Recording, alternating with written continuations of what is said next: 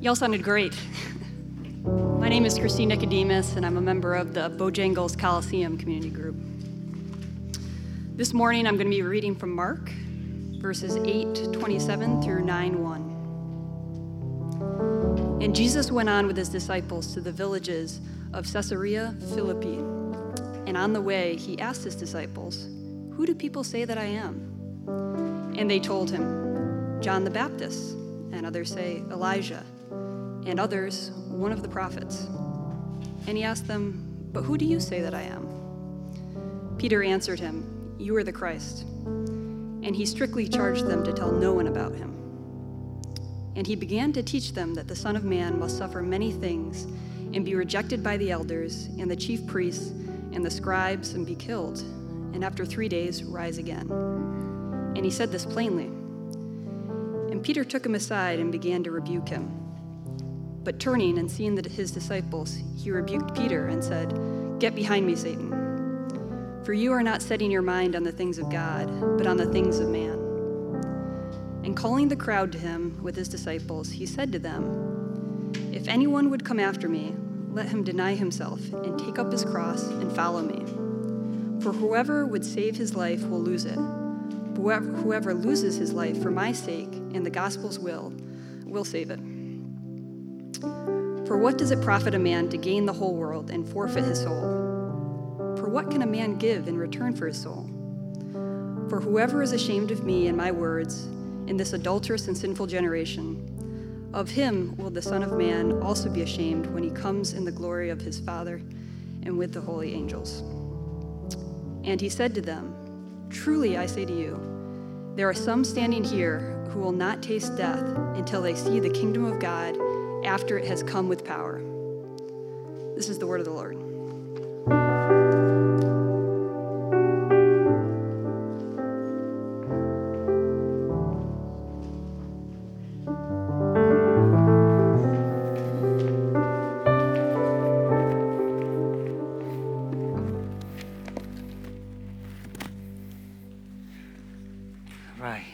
Good morning. My name is Josh Kim. I'm an assistant pastor here at Christ Center Church. We're glad that you could join us in person as well as online. I know with the restrictions easing a little bit more and more, we hope to see many more of you. And we thank you also for keeping your mask on. I know that it can be cumbersome. We are hoping to get to a place where we cannot have, and we don't wear masks and all this stuff, but we are following our healthcare committee. Group of us that are working in the healthcare field that are advising us as we think about what it means to not only to love God, but love others as well. And that's the heart behind all this. So thank you again for abiding by it, worshiping with us in that. And, as Mr. G reminded us, persevering through this past year as well. We're continuing our sermon series in Gospel of Mark, and we are in a pivotal moment of this book. As now the second half of Mark, the Gospel, is beginning, Jesus asked this question to the disciples. It centers around the verse 29, "But who do you say I am?" Who do you say I am? And perhaps more than any other question the Gospel throws at us, this question sums up what it means to follow the King, to follow this Christ. Discipleship, as we talk about in church, is all about. Who do you say Jesus is? Who do you say Jesus is for you? Because based upon your answer to that question, it determines who you are following, let alone what you are following and why you are following to begin with. It answers the question, why are you here today? Not only talking about the church building, but in this earth and what God has called you to be. And there have been, and there are still many, many attempts throughout the history trying to answer this question. Some would say Christ is an embellished figure, a moral teacher, philosopher, philanthropist, a significant figure at that throughout the history. Not to mention the popular depictions throughout the social media as well as the popular culture today, such as Dan Brown's Da Vinci Code, Jesus seminars, and various religious classes. And I think about many of our graduates that will be going forth from here into the world, as we're reminded again, into places where this question of who Christ is will come to the forefront. And I'm not just talking about classrooms, but out in the working places, to your neighbors. All this conversation that you may have, the answer to the question who Christ is something that we must wrestle within our hearts. And perhaps some of us even here in this building, in this place, we never quite answered the question. Perhaps our experience with Christianity, our experience with Christ is so tied down with our tradition, our culture, even to your God-loving parents. But the question that all of us have to answer is, who is Christ to us? Who do you say Christ is? Who does he mean to you, and who are you following this morning? And one of the most famous responses to this question is credited to C.S. Lewis, a British writer and philosopher, where he writes in his book, Mere Christianity, "Now it seems to me obvious that he was neither a lunatic nor a fiend, and consequently, however strange or terrifying or unlikely it may seem, I have to accept the view that he was and is God." He's credited with this trilemma, often quoted by a lot of other people as well, but he's often credited with that. And that's the outline I want to invite us to follow as we journey through this gospel narrative to answer this question: who do you say Christ is? Who do you say Jesus is to you? And he answers, C.S. Lewis, that he is either liar or lunatic or the Lord. And that's what we're going to look at this morning. First thing we see is the answer: Jesus is a liar. And that's the claim that some will make. Mark 8:27 begins by saying, Jesus went on his way with disciples to the village of Caesarea Philippi, and on his way he asked his disciples, "Who do you say that I am?"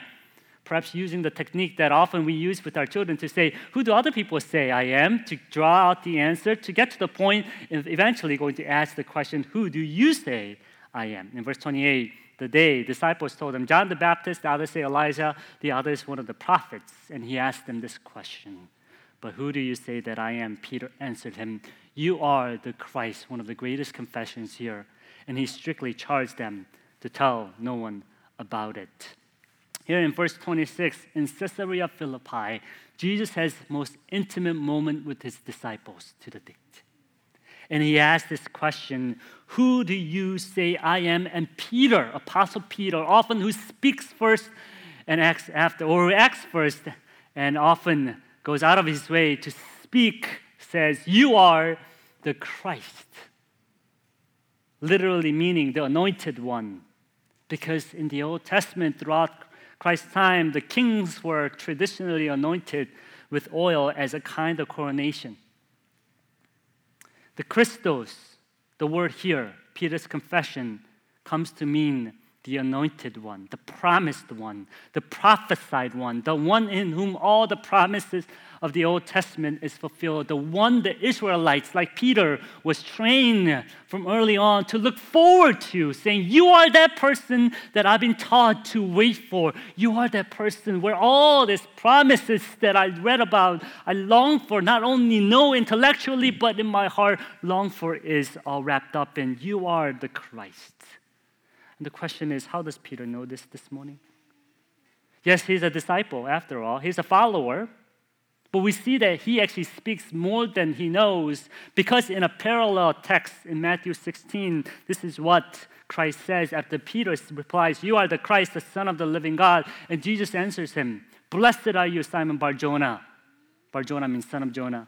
"For flesh and blood has not revealed this to you, but my Father who is in heaven." Jesus himself also tells Peter not to tell others and the disciples, because they have not yet fully understood what they were prophesying, what they're proclaiming, because the discipleship must continue on.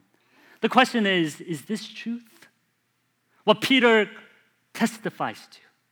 Is Jesus truly the Christ, the promised one, the Messiah, the Son of the living God?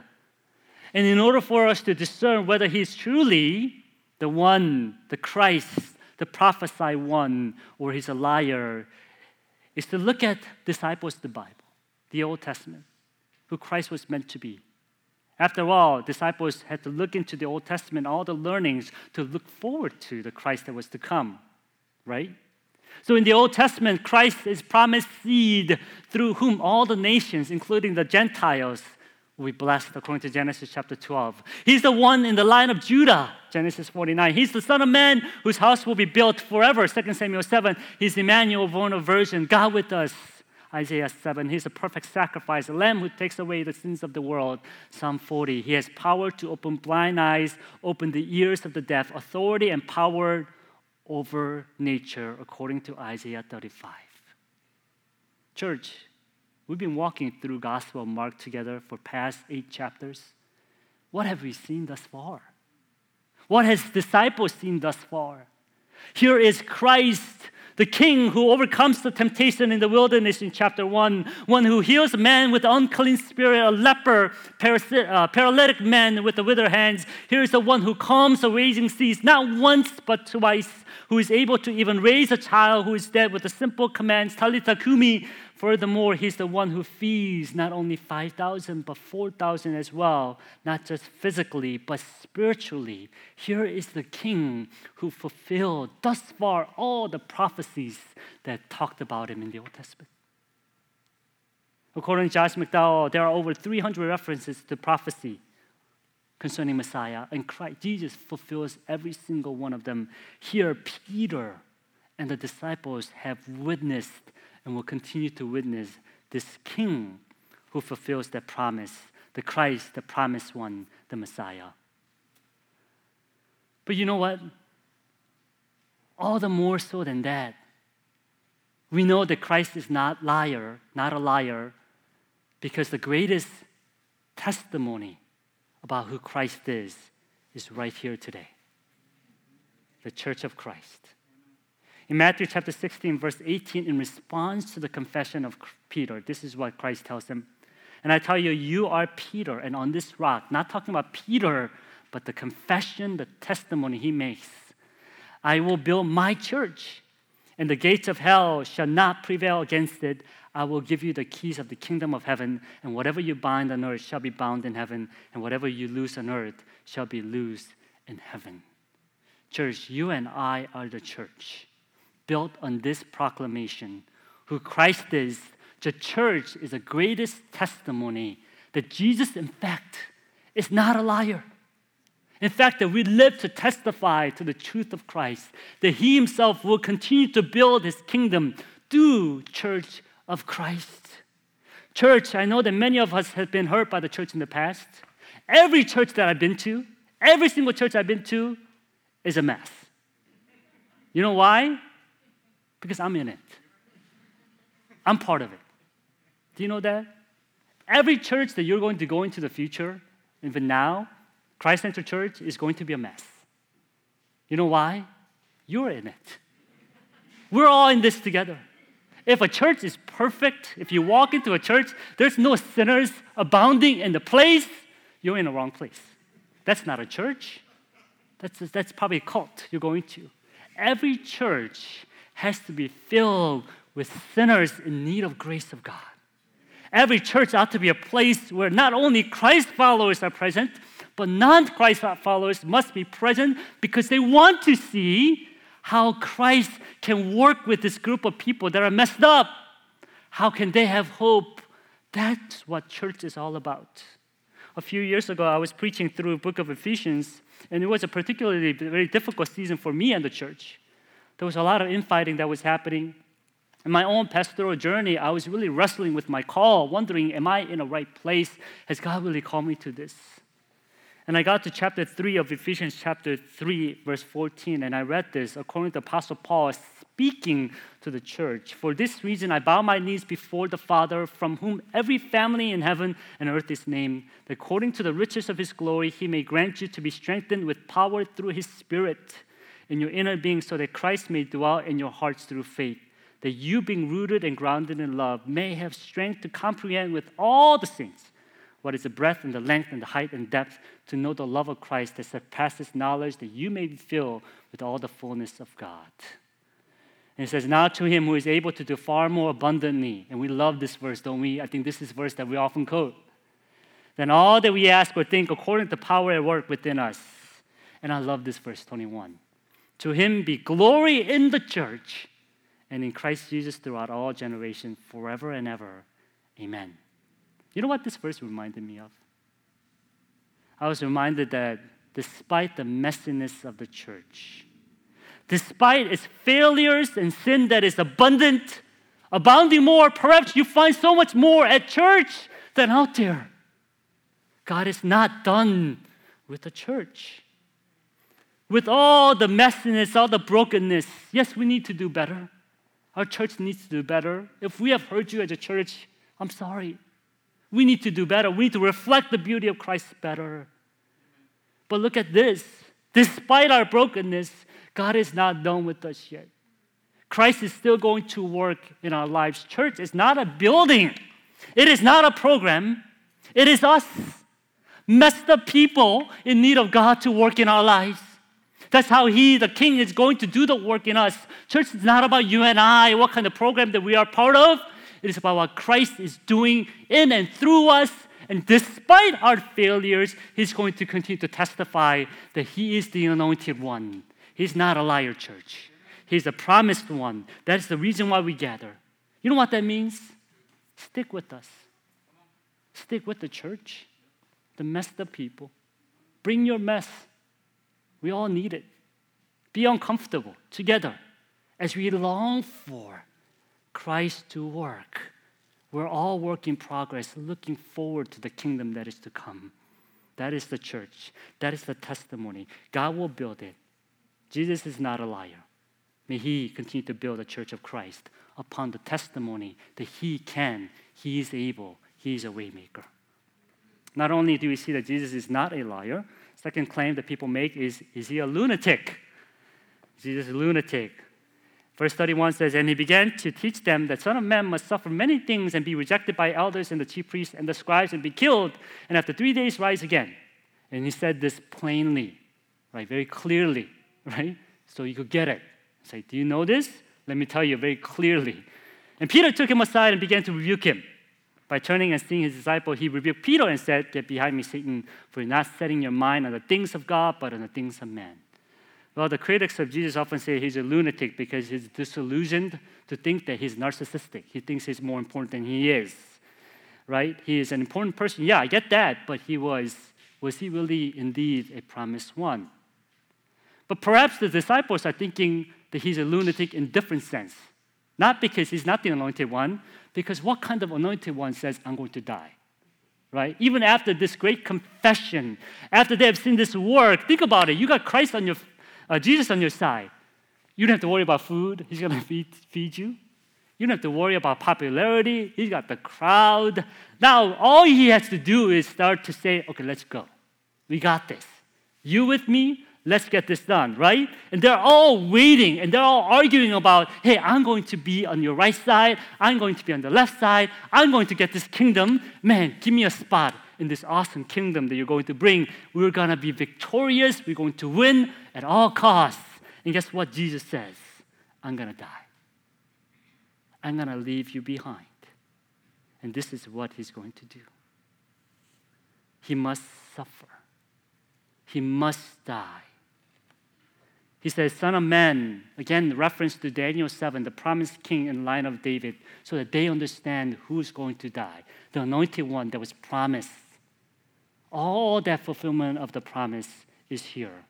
But not only does He fulfill the promise of all the power and authority, but He also references to a suffering servant in the prophet Isaiah chapters 43, 44, and 53. What He's saying is, I, as the Christ, the anointed one, must die. Jesus uses the word must here to indicate that He's planning to die. And He's going to do it voluntarily.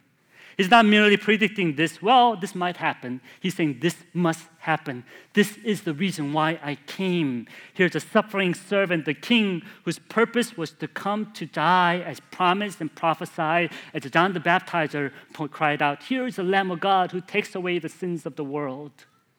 And how does he do that? By heading to the cross for our sin upon his shoulders, so he could die for it, so we could be redeemed, bought back by the price he pays on the cross. And through the death of Christ, we are now truly freed, bought at a price to live for the Lord. Oftentimes, we think about freedom in association Christianity. We think about doing whatever we want. But if you truly understand what Christ meant by a suffering servant who's going to give up his life to buy you back at a price, if you realize the extent of atonement, extent of love that he goes for you to buy you back, you realize this freedom comes with a cost for our Creator. And when that happens, you realize he is not a lunatic, but he is the Lord who is ever so passionate about us, who loves us, who is willing to come to suffer. We talked about church being a messy place. You and I, this Lord comes and says, I want that. I need you to come to me because I want that. I'm able to take that upon my shoulder. I must go to the cross. Church, he's not a lunatic. He's our King, our Lord, that we need at the Church of Christ. And final thing we see is not only he's not a liar, he's not a lunatic. If then, he must be the Lord. Verse 34 says, and calling the crowd to him with disciples, he said to them, if anyone will come after me, let him deny himself, take up his cross and follow me. For whoever saves his life will lose it. Whoever loses his life for my sake and the gospel's will save it. For what does it profit a man to gain the whole world and forfeit his soul? For what can a man give in return for his soul? For whoever is ashamed of me and of my words in this adulterous and sinful generation, of him will the Son of Man also be ashamed when he comes in the glory of his Father with holy angels. And he said to them, truly I say to you, there are some standing here who will not taste death until they see the kingdom of God after he has come with power. And then we come to this final question as we talked about. Is he the Lord then? If he's not lying, if he's not a lunatic, if he's truly God, the anointed one, is he the Lord? And if your answer this morning is absolutely, as we saw, found evidence upon evidence, and as you sit amongst the evidence of God, then what is our response to the fact that he is the Lord? Our response ought to be, follow him, but with a cross on your back. It is not saying the cross on your back is what saves you. It is not saying as if you could earn your place in his family. The cross you carry is rather the mark that you have already received the King who is not a liar or not a lunatic, but the true Lord. You have received his love, and you are now receiving his call to follow after him. And you know what he's saying? He's saying it is so worth it to follow the King like him, better than anything in this world, to the point where you are willing to take the cross on your back to follow after him, because our Lord is not after worldly things, but he's after your soul. He's after your eternity. That's why he says, what does it gain a man if he gains the whole world but forfeits his soul, elevating the importance of your eternity at hand? So what is the cross you and I are called to bear? Following Christ is not an easy thing, uncomfortable yet challenging thing as well. Again, if Christian life is so comfortable and so easy for you, right? Then perhaps you have to wonder, what am I fighting? Is there things in my life am I not overcoming? I'm not saying you should always feel uncomfortable, always hate following after Christ. That's not what I'm saying. But as we see from the scripture, you are going to be consistently fighting against the remnants of sin. not just you, but also others and in the world around you. It will make you feel uncomfortable again because God is not done with you yet. Because God loves you, He's going to continue to sanctify you and continue to help you to grow. That's who God is. So when Christ followers are gathered in a place like this, it's going to be messy. We got our sin to deal with.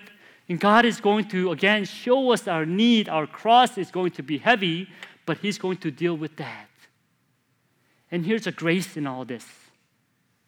When He is our Lord, you can't help but to follow Him. And that's what disciples did, didn't they? As they seen this Lord who walked with them. But not only Christ says, I'm the one that fulfills all these promises, but I'm going to go die on the cross for you and for all those who follow me, and I'm going to rise again. And the call to discipleship begins, and they have witnessed Him walking, reaching out to those who are in the fringes, loving those who are in need, healing not only physically, but spiritually. We also saw this Lord take the cross on His way to Calvary. They saw the Lord who was crucified despite all the authority and power at His hand. And they saw this Lord rise again. And when their fingers went through the holes of His hands, when they saw the risen Lord dying with them and given authority in the Spirit, these timid, arguing, falsely rebuking disciples became preachers, the testifiers of the gospel, proclaiming the goodness of Christ with their literal crosses. Many of them gave their life for the testimony that Jesus is not a liar, not a lunatic, but He indeed is the Lord. Howard Thurman writes, one who follows Jesus will choose whether to do the things that is to him or to her the maximum exposure to the love and therefore to the approval of God, rather than the things that will save his or her own skin. Church, I want you to use your gospel imagination this morning. Imagine with me this morning, using your imagination. They say the criminals, the ones who are convicted in their wrongdoing of their sins, are given this horizontal beam called patibulum. And the history has it, the wooden beam that is horizontal is tied to your shoulder. Every criminal is given this patibulum, and you are to carry this on your back, on your shoulders, to feel the whole weight of your sin. And you are to carry this towards your execution place. The weight bearing down the heat of the day, beaming on your body that's been flogged, spit at, everyone along the way pointing fingers, saying, shame, shame, guilty. All your failures, brokenness, nakedness, open for all to see. Each step is a reminder that you are broken, that you deserve this. And as you walk towards the hills of Calvary, walking the path that your Savior has walked, and when you get to the top of the hill, from the distance, you see the vertical beam that's ready, made for you, where you will be hung for your sin. But as you get closer and closer and closer, you see someone else is already up there. Someone took your spot. Someone is hanging on the tree. And as you get to the hill of the Calvary, they take the patibulum off your back because He is the Lord who is hung up for your sin. And you cannot help but to lay and praise the Savior who took your place on the cross. Church, the beauty of the gospel is that this is not a standalone story at that. Sometimes when we get to chapter 8 like this, and then the question is asked, and we feel like that too, don't we not? Who do you say Christ is? And you're thinking, man, I got to have the right answer. I got to know the right thing. But what we see is how he walks with us. He draws that confession out of us. He draws that he's the Lord out of us. I got an inspiration from this somewhere, but I forgot where. But oftentimes this is what I do with my son when I put him down for the night. It is routine for me to ask these questions at night before he goes to sleep. I turn to my son and I say, who loves you? He says, God. I say, thank you, Mr. Aaron McFadden. Praise the Lord for you. In many ways. Thank you for discipling our children well. And now I ask him again, who else loves you? He says, Daddy. Yes. Who else loves you? Mommy. Yes. And we go through all the relatives at the time. And the final two questions I ask, who are you? He would say, puppy. Or Seth, my son. And our final question I would say is, who am I? He would say, silly, my daddy. Silly because I am. And I hope forever that he will never forget that I am, in fact, his daddy. Church, the disciples are walking with Christ in the Gospel of Mark. And as he walks with them, time and time again, he draws out this confession. Who am I to you? Who am I to you? It's not up to you to decide to say he's the Lord, but he's going to show it, die for it, rise again, so that your confession can be drawn out to say, yes, Abba Father, you are my Lord. That's the call of discipleship this morning. Not a liar, not a lunatic, but our Lord. Let's pray.